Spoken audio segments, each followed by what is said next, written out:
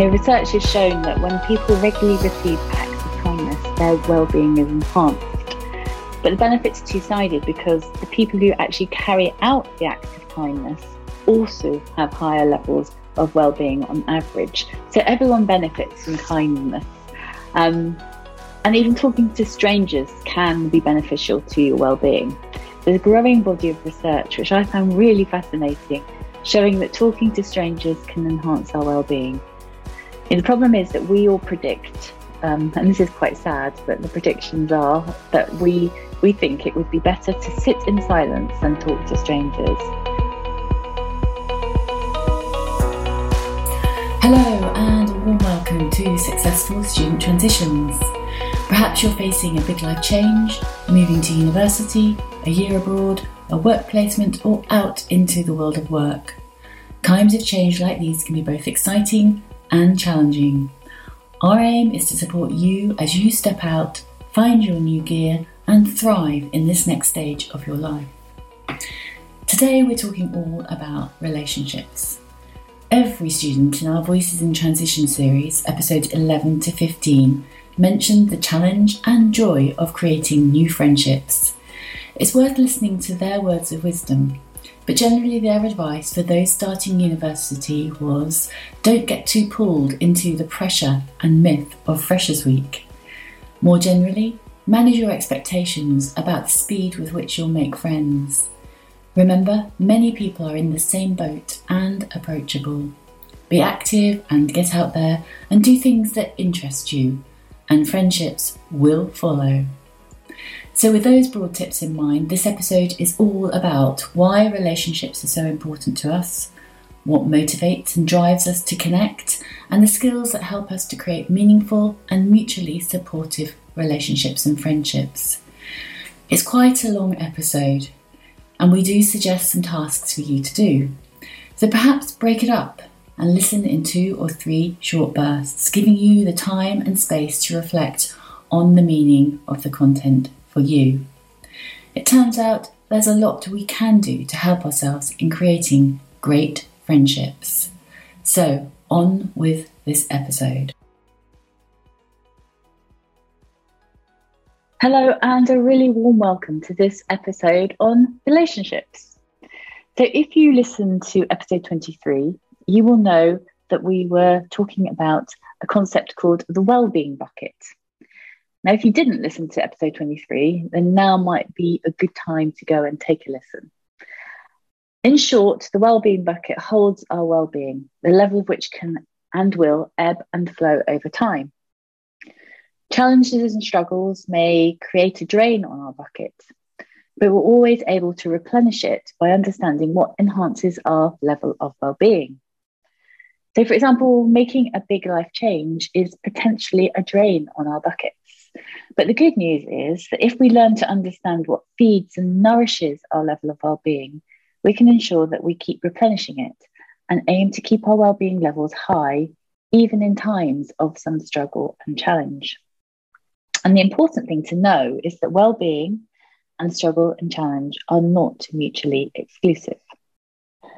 Now, the past 4 sessions have looked at the areas of health and vitality, and we've shared ideas for enhancing our well-being through sleep, movement, nutrition, and rest and recovery. So today we're going to move on and focus on the subject of relationships. Now, I'm sure we can all think about relationships that nourish and feed our well-being, and those that perhaps don't so much.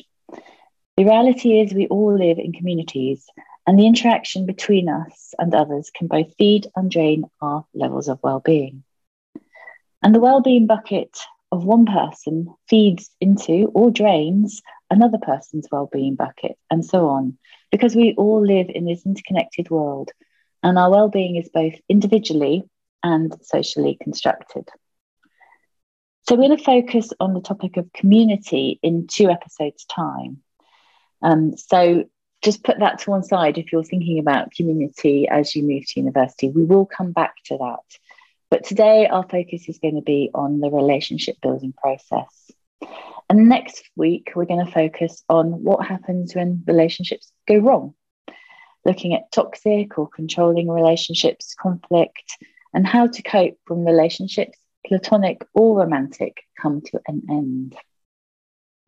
So to start, I'm going to ask you to do a little practical exercise, which I call a relationship audit.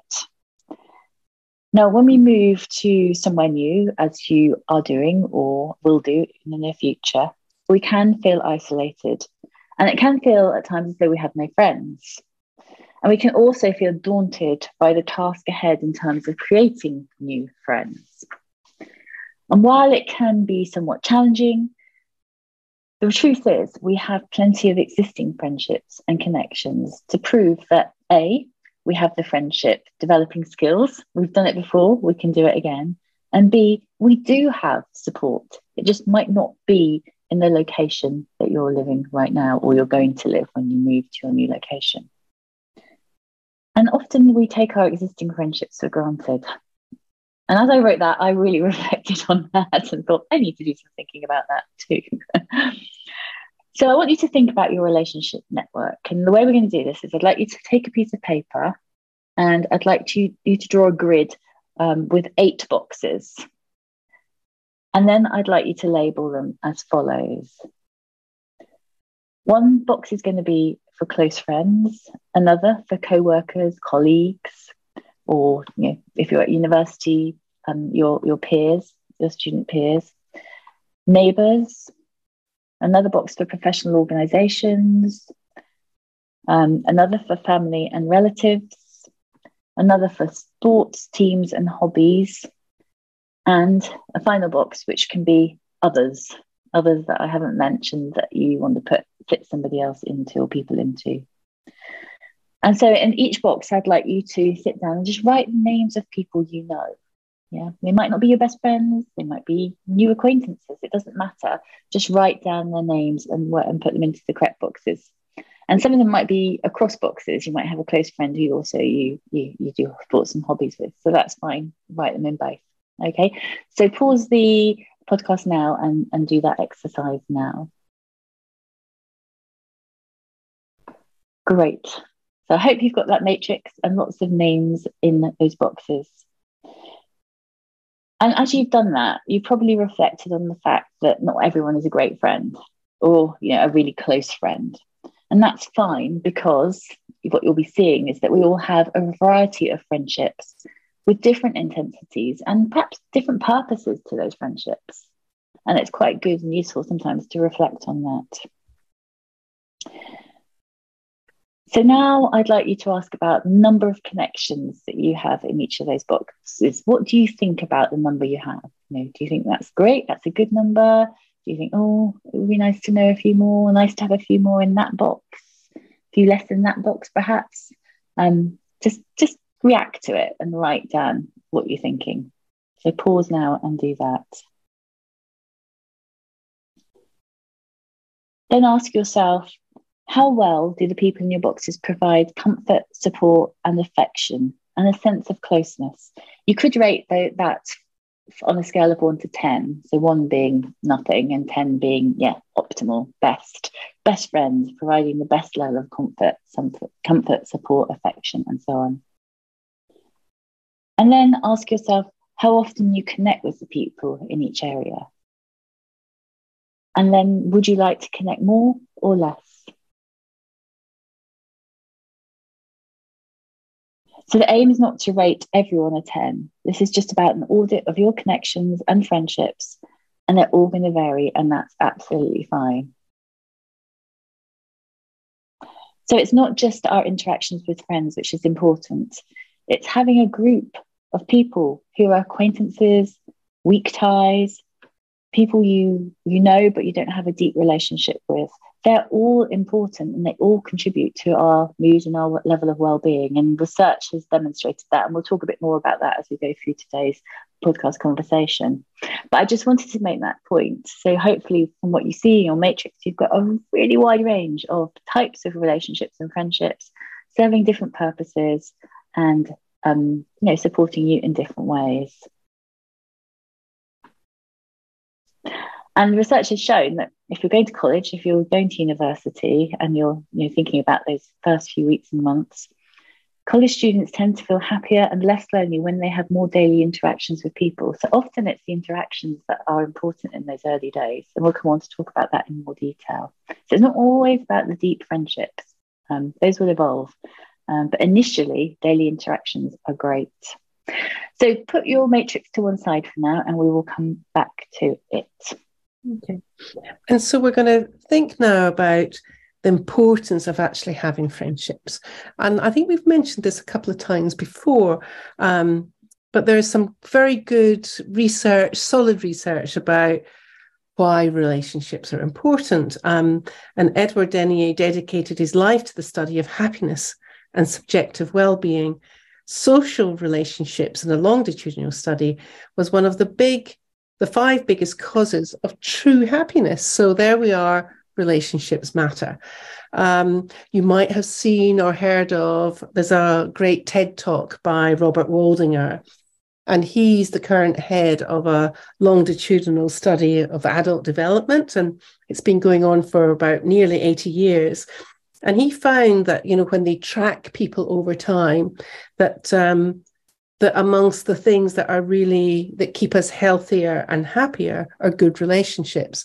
And the opposite of that loneliness is quite destructive to us. It sometimes is one of the reasons about why people die. So relationships are critical in helping us to adapt and thrive. And we have a neurological basis for connection and friendship. We need these things to survive in tribes, as we talked about in the earlier podcast, how we need to be part of groups. So look up that episode 9 if you want to have that. So relationships are fundamental in helping us thrive. Absolutely. And I think, it's really interesting to think about what encourages us and motivates us to create friendships and relationships. And there's some really interesting research by a lady called Susan Fiske, who did it in 2018, where she synthesized over 60 years of psychological research on relationships. And what she found was that there were 5 overarching interconnected social motives that are responsible for energizing and directing us to focus on forming relationships, meaningful relationships. So the first one, this won't come as any surprise after what Elizabeth just said, but it's about belonging, feeling there's a place for us and that we are accepted as we are, just as we are. The second one is understanding. Relationships help us to understand ourselves and to understand others. And that understanding provides the foundation for collaboration, for cooperation, and for coexistence. We're seen, we're acknowledged, we're understood, and that is really important for our sort of social lives. And as you sort of develop your new life, if you're moving to work in the workplace or you're moving to university, you'll see those relationships develop, and you'll experience how understanding other people and learning to collaborate with them helps you to build relationships. Need for control. For well-being, we all need to feel that we have some element of autonomy in our lives, the ability to achieve goals, to be competent, to be effective. And when we feel that we have this, our anxiety is reduced. So if we're motivated to connect with others, so we can convey our needs and ask for help, and that's really, really important to us. But it's, the ideal is to create a balance between closeness and autonomy.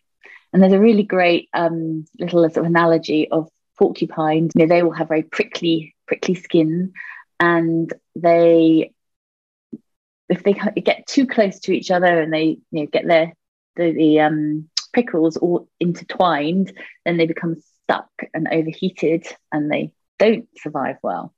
But if they can just touch, not completely intertwined, they can draw the warmth from each other, and they support each other. And so I think that's a really nice analogy for that sort of element of autonomy. We want to be in control and to be able to manage our lives individually, but we also need others to help enhance our well-being and help us with life too. Then the fourth is enhancing ourselves. Our relationship with others and their validation of us means we learn about ourselves and we build our self-esteem and our self-belief. Now, the downside of relationships, and we'll come on to talk about this in the next episode, but is that there can be some relationships that deplete us, they might undermine us, and they create self-doubt. And that's not good either. So, we want a balance there of the good stuff, and to watch out for the negative effects of relationships on us. And we need to be careful who we choose to be friends with and consider how well they support us. And linked to that is the whole concept of trust. We need to learn to trust and be vulnerable, open and curious, and recognize that others are trusting us. And that's quite a responsibility for us. So these are the 5 core social motives that propel our thinking and our feeling and behavior about relationships. So perhaps there's some questions to ask yourself around the matrix that you have created at the beginning of this podcast. So where do you feel that you belong? Look back at your matrix and note, where do you really feel that sense of belonging? Which friendships are they? And what is it that gives you that sense of belonging, and why? What do you understand about yourself and how you connect and make new friends in new situations? What have you done in the past that's worked? What do you want to avoid that didn't work? That's a useful thing to think through. And what can you do to protect your personal sense of control in relation to friendships? Just recognizing that your autonomy is important. You don't want to be completely taken over by people who become perhaps overly clingy. So, thinking about what you can do to protect that sense of personal space. And what can you do to ensure that your new relationships are self-enhancing, making you feel good and yourself authentically and comfortable? And what do you need to have in relationships to feel a sense of trust? How can you be more open and curious? So take a few moments just to think that through in relation to your matrix. So the evidence is that relationships of any kind are hugely important. And the challenge when you move to create your new life at university, abroad, or in your new location working, you will meet lots of new people, lots of opportunities for new connections. And the truth is, some will work and others will not. And the other truth, or another truth is that you're not going to necessarily make them in day one. They're going to take time and effort and repeated kind of connection and interaction. And if you listen to the podcast that we had in the first series about relationships, we talked there about current research coming out of Oxford by Robert Dunbar. And he was saying exactly that. He's finding that it took, remember we were saying that figure, 34 hours of kind of prolonged contact. So not half an hour here and half an hour there, but in good blocks of time.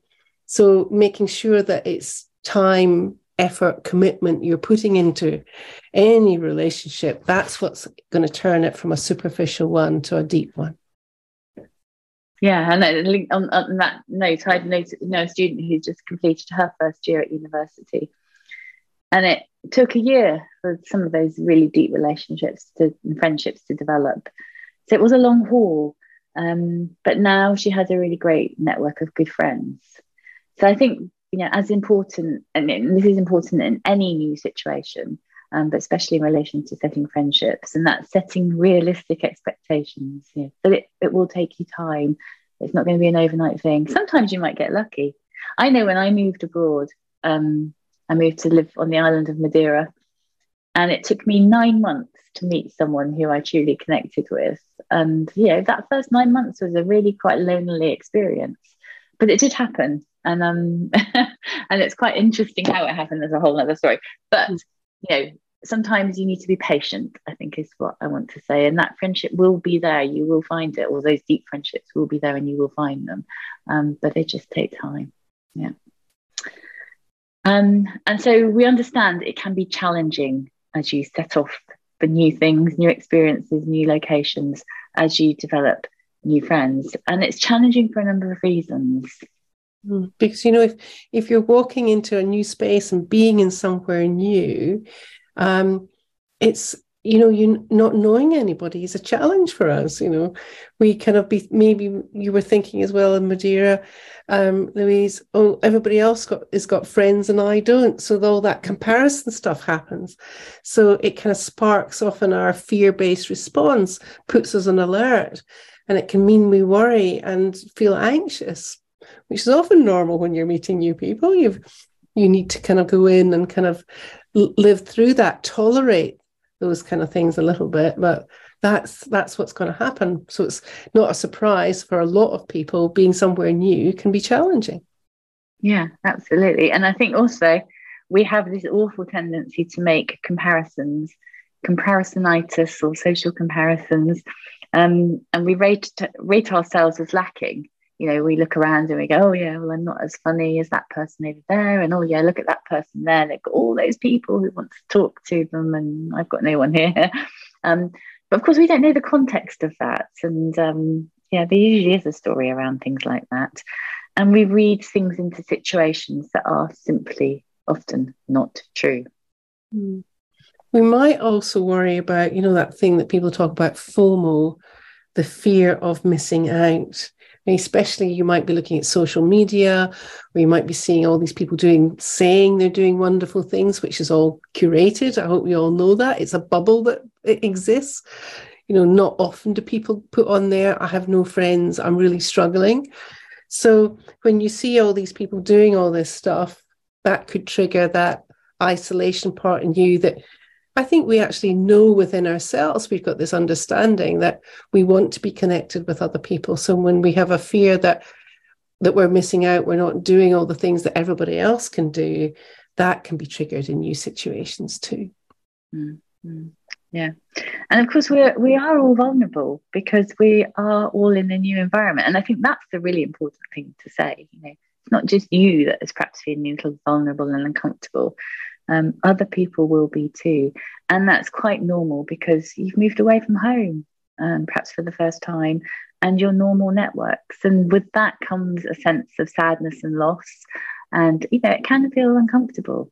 So it's important to recognise that and give yourself the space to process that change.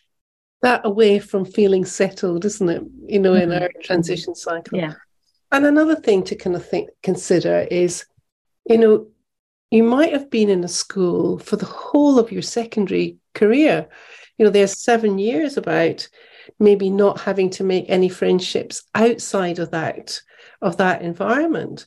You might have forgotten what it's like to make some new friends, the skills that you need to have, because you've got them all there that you can interact and move around in. So people might, that might have been a rusty skill for you. So it'd be good to think about, well, actually, how do I make and keep on making and nurturing those friendships I have? So it might be something you just haven't done for a while. Yeah. So what we're going to go on and do now is talk about some of those strategies for developing friendships. And the important thing is to remember that it's a process, and that we need to nourish and build healthy relationships. It might be kind of worth thinking about, what does a good friendship look like to you? What's a healthy friendship? What do you give or what do you receive in it? And maybe when I'm talking through some of those things, you might think, oh yeah, that's important for me. Yeah, that's important for me. Maybe that's less important for me. So people talk about presence, like really being present with somebody.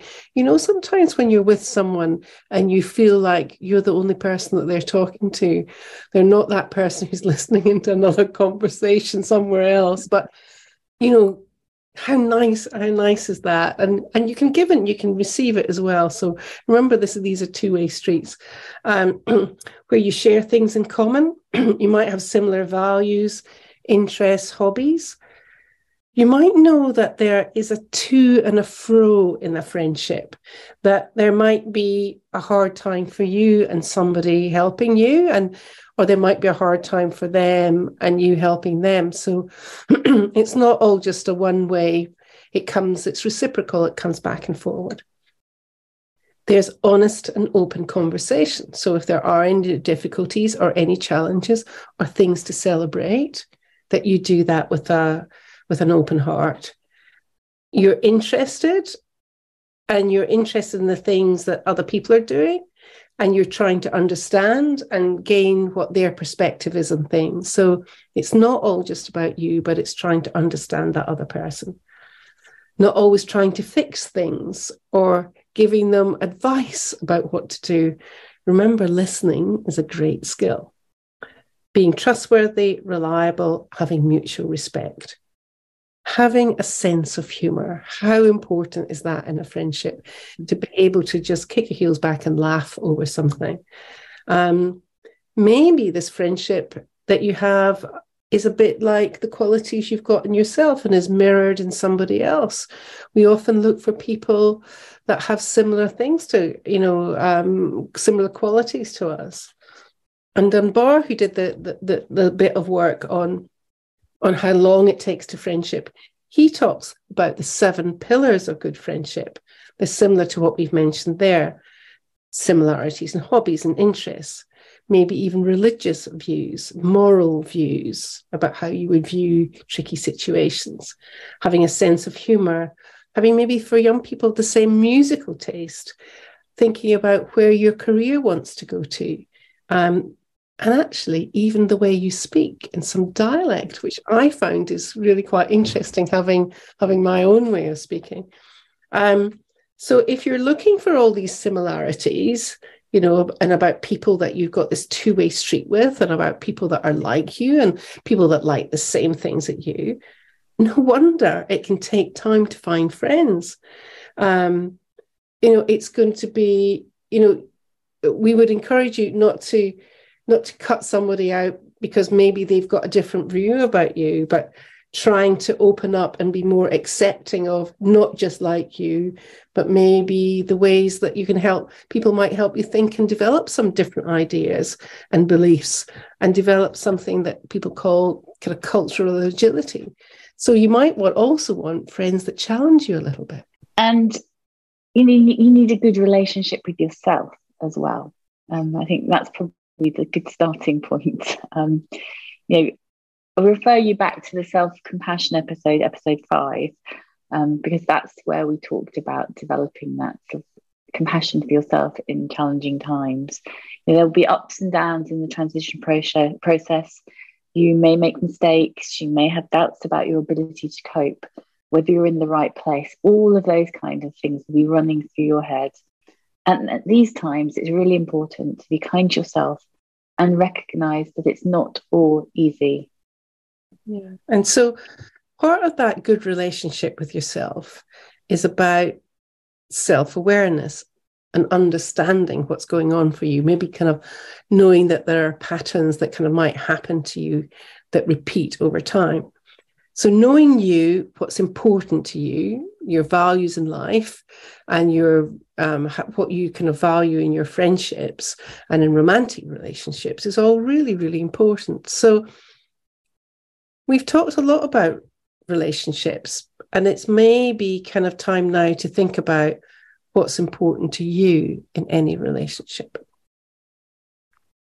Yeah, so look back at the matrix that you've created and perhaps select a good relationship, a friendship, and write about what has made that so important, valuable and supportive to you. So just get a piece of paper out and just free flow. You don't need to give it too much conscious thought. Just see what comes out, what hits home about what was important for you in that relationship. And it's just helpful to develop your self-awareness and understanding for future development of friendships.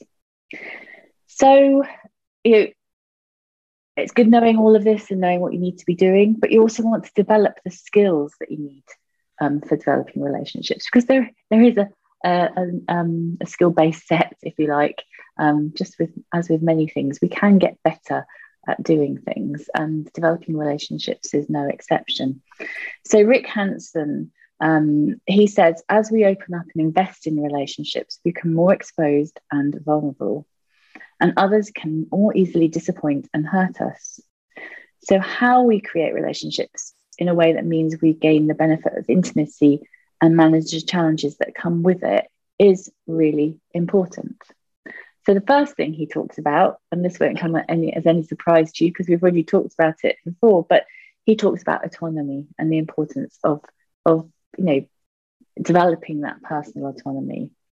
And we mentioned it as one of the 5 social motives at the beginning of this podcast. It's important to be our own person, to make our own choices, and to take care of our own needs.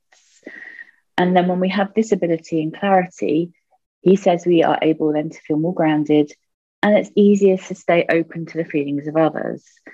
And we can kind of step in and out of relationships and friendships as we wish. And I don't mean stepping in and being friend one day and stepping out and not being a friend the next. I mean just sort of going with the flow, but not taking it quite to heart all the time, because I think sometimes that can happen. We could perhaps go for the intensity of a relationship maybe too quickly, and we need to give ourselves space to perhaps step back and see how things are developing.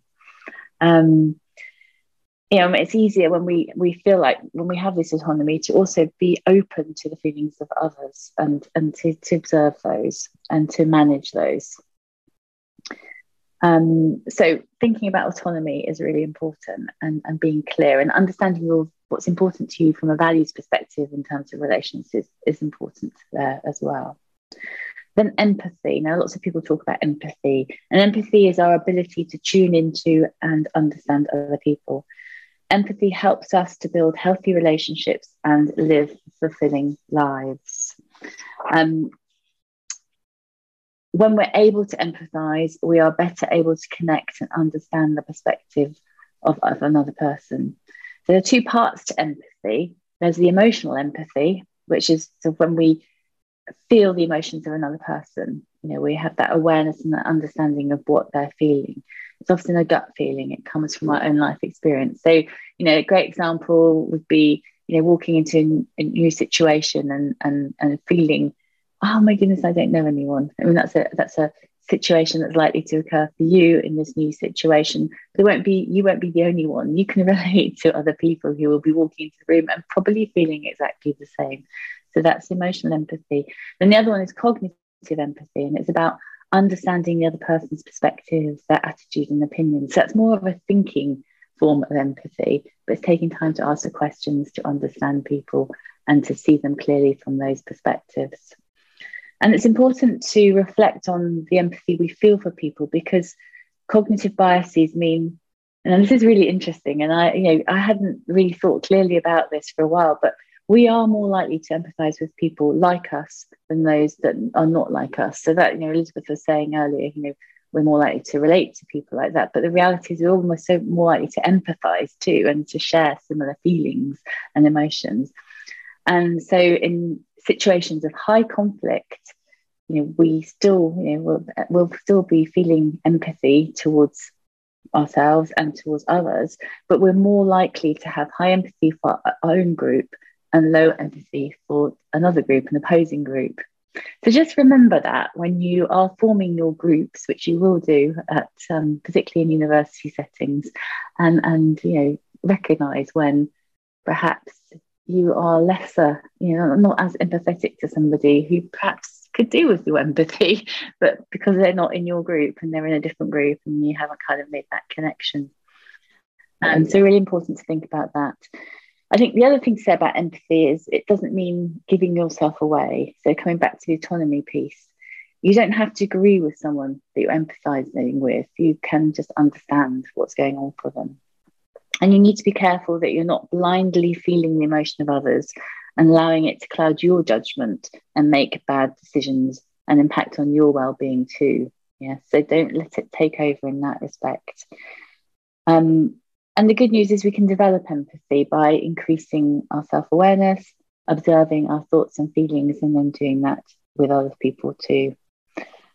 And holding your beliefs lightly and seeking to understand the differing perspectives of your connections and friends as well is really important, particularly, in new settings where you have people from different backgrounds and different belief systems. It's really important that we take time to understand those and recognise the differences and value those differences too. So being open-minded to cultural differences, as Elizabeth said earlier. And a little kind of note on compassion there, and we've talked about it before, haven't we? But Rick Hanson also suggests developing our compassion and kindness really helps in developing relationships. And just on that note there, we're thinking about how does compassion differ from empathy? Well, compassion is an emotion like empathy, but with compassion, there's more of a distance between you and the suffering you observe. Compassion enables you to take a step back and ask, what can I do to help? So it's more action orientated, and you're less immersed in the feelings of other people, and maybe you can make more of a response about, this is what I can do. Mm-hmm. And also kindness. So Rick Hanson said kindness. And, research has shown that when people regularly receive acts of kindness, their well-being is enhanced. But the benefits are two-sided, because the people who actually carry out the acts of kindness also have higher levels of well-being on average. So everyone benefits from kindness. And even talking to strangers can be beneficial to your well-being. There's a growing body of research, which I found really fascinating, showing that talking to strangers can enhance our well-being. So rather than being stressful, going to meet new people, it can actually be pleasurable. And perhaps that's difficult to hear, surprising to hear at this stage in your sort of process of moving on. But they're finding that this is true in the research.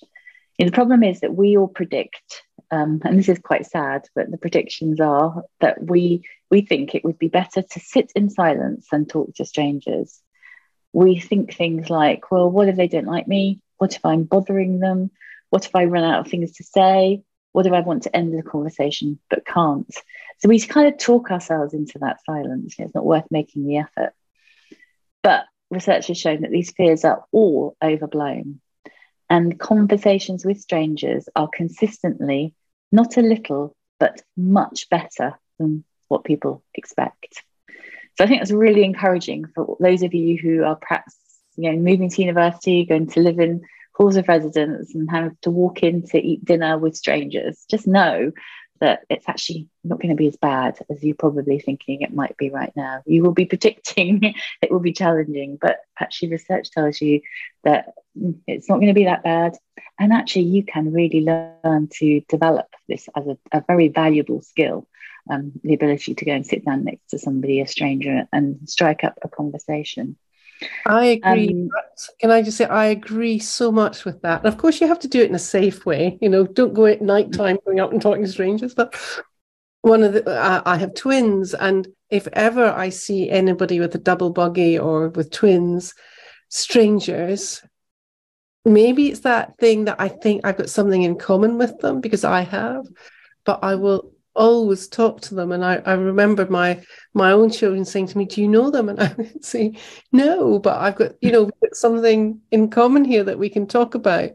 And 9 times out of 10, or even more than that, there's been a really interesting, nice conversation about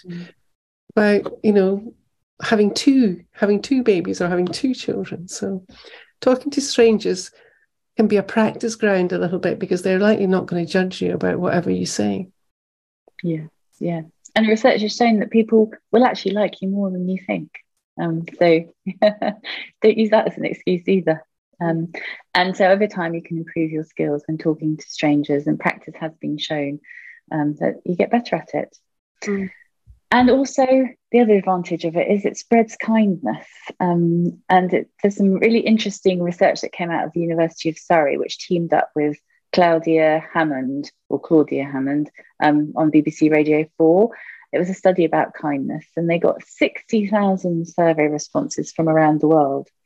And only part of the findings I'm going to share here. There's loads more. You can go and look this up on the BBC website if you want to learn more. But when people were asked when someone had last been kind to them, 10% of the surveyed population, so that would be 6,000 people, responded that the act of kindness came from a stranger. And it was a minimal social connection. It wasn't a great big long connection. It was something minimal, like somebody carried their shopping, or someone in a parking lot gave them their unexpired parking ticket, or someone smiled at them and paid them a compliment. Small, humanizing acts that cost very little, but obviously made a huge benefit or huge impact on the person to whom the kindness was shown. And I think we often underestimate how good these acts can make both parties feel. Yeah, so it doesn't have to be great things. It can just be a little smile and saying hello. And actually, Gillian Sandstrom, who is the director of Psychology of Kindness at the Sussex University, says, and I love this quote, "I believe each of us can make the world a friendlier and a little more trusting, a little better, and it can start with something as simple as saying hello." So there you go. I like that too. Let's all try something today then. So you thought this is going to be an in-depth dive into, the tricky skills of developing friendships, and actually all you need to do is say hello. So yeah, a nice start there.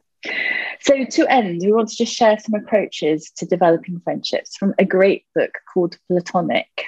Really worth a read if you want to. But the first thing is, take the initiative, so we're believing that friendships can just grow organically by being with them, by taking the time with a little effort, maybe not holding too tensely onto something, holding it too tightly.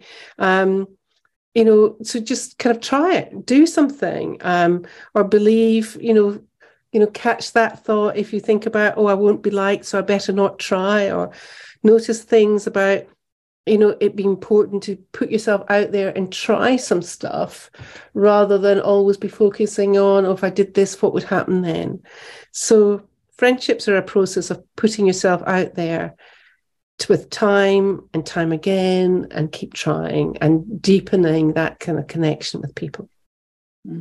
So it might be about joining groups or activities, about inviting people for coffee, be the person that accepts the invite. So, in-person connection still seems to be a bit of a novel experience for, after COVID and everything, but, it counts. And that's how you're going to make friends, is by accepting offers and making offers. Yeah. And being vulnerable as well is the next one. Being vulnerable enough to share your experiences and to share some of your fears and worries, because that will help enhance the level of intimacy. I mean, obviously you want to judge that a bit carefully in the early days. Don't share everything about yourself with the first person you meet. You want to balance your moans and gripes, perhaps with playful and happy times and experiences. So, but yeah, do be vulnerable. It is the key to developing and deepening relationships, and research has shown it enhances relationships, provided it's not used to manipulate. So think about your use of it, but be vulnerable in the right situations. And it's be authentic. It's really tempting to try and be that person that you think other people want you to be, maybe that party person, or the person that's kind of is, helping everybody out all the time. And if you're trying to be that person that you think other people want you to be, you must know it is absolutely exhausting. I mean, partly you're going through this transition, of place and new people. So trying to be a different kind of person from you is putting more stress and cost on you. And also, to be brutally honest about it, it's not always a great thing to be just someone that you think everybody else wants you to be. And link back to when we talked about values and trying to align yourself with those, about what's the kind of person you want to be, what's the person that makes you feel you. Yeah, really, really important. And then finally, being generous and affectionate. Going back really to the kindness research, people who are who are generous and helpful, are likely to have more friends and a greater level of well-being, so the research shows. So acts of kindness are great securers of good relationships. We've just discussed that, but it's really important not to burn yourself out or to become too much of a people pleaser. So it's a question of balance as well to that. And also look for your generosity to be reciprocated. Don't be the one that's always giving. Look for people to do the same back to you. And so, I suppose an important point here when you're talking about affection, show affection in the right way. And I suppose an important underlying aspect of that is being culturally aware. Different cultures have different tolerances for affection, so make sure you're applying it in the right way and understanding that. But it's an important demonstration of the caring aspect of relationships. So I think we've covered a lot today. I hope some of it has been helpful and prompted you to think about where you found strengths in your friendships to date and your relationships to date, and how you can use that to move forward with your new situation, your new location. So perhaps take out your matrix and think about your friendships and relations with the content of this in mind, and think about how those friendships are feeding your well-being and your well-being bucket, how perhaps some of them might be draining it, and think about why. And think about which ones would you like to nurture and develop. And also, it's not a massive task. It's about just nudging those friendships forward. What one little thing could I do to nudge that friendship forward? It doesn't have to be great things. Now, remember in episode 22, we talked about the PERMA framework. So if you remember that, great. If you don't, then go back and have a listen. But the PERMA framework talks about a framework for flourishing in life, and the R in PERMA, PERMA, stands for relationships. So yeah, no surprises there. They're central to our ability to live well and thrive in life. And they also relationships feed into other strands of PERMA. So when we're with people whose company we enjoy and we feel happy with, it generates positive emotions, the P in PERMA. When we're with people and we're collaborating, perhaps on some sport, perhaps some work, some hobbies, that helps us to feel more engaged, and probably as a group to accomplish more, and individually as well, because obviously the synergies and the sharing of thoughts and ideas. And when we have good friendships and relationships, we feel we matter and mean something to others and others to us. And that's so important to enhancing our well-being as well. So that's all for today. Thank you so much for listening. Please do follow the podcast on your podcast app of choice and share it with others who you feel would benefit from the content. Next week, we'll be back to talk about relationships and relationships when relationships go wrong and become challenging. But meanwhile, have a great week and we'll be back soon. Bye-bye. Bye.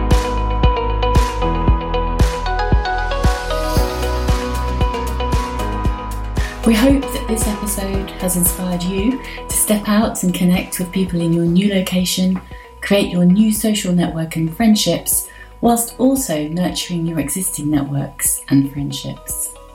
Please help us in supporting other young people by following and reviewing this podcast on your podcast app of choice and sharing it with friends and your networks.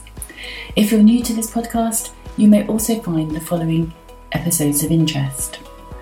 Our conversations with the amazing young people in the Student in Transition series, episode 11 to 15. Episode 9, Nurturing Supportive Relationships. Now this episode is part of our series on the fundamentals for well-being. So you can listen to the introduction to the series, episode 21, the Wellbeing Foundations, where we talk about PERMA, mentioned at the end of this podcast, episode 22, and the Wellbeing Bucket, episode 23.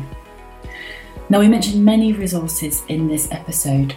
To access links to those, click on the link in the show notes on your app of choice, and that will take you to the website where you can download the transcript for free.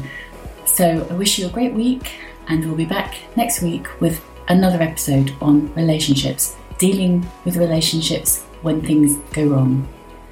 Meanwhile, have a great week. Bye-bye for now. And now for the legal bits. The information contained in this podcast is for information purposes only. The content is not intended to act as a substitute for professional advice. Please do not delay in seeking professional advice for any medical or mental health condition. Use of the information on this podcast and associated materials is at the user's own risk.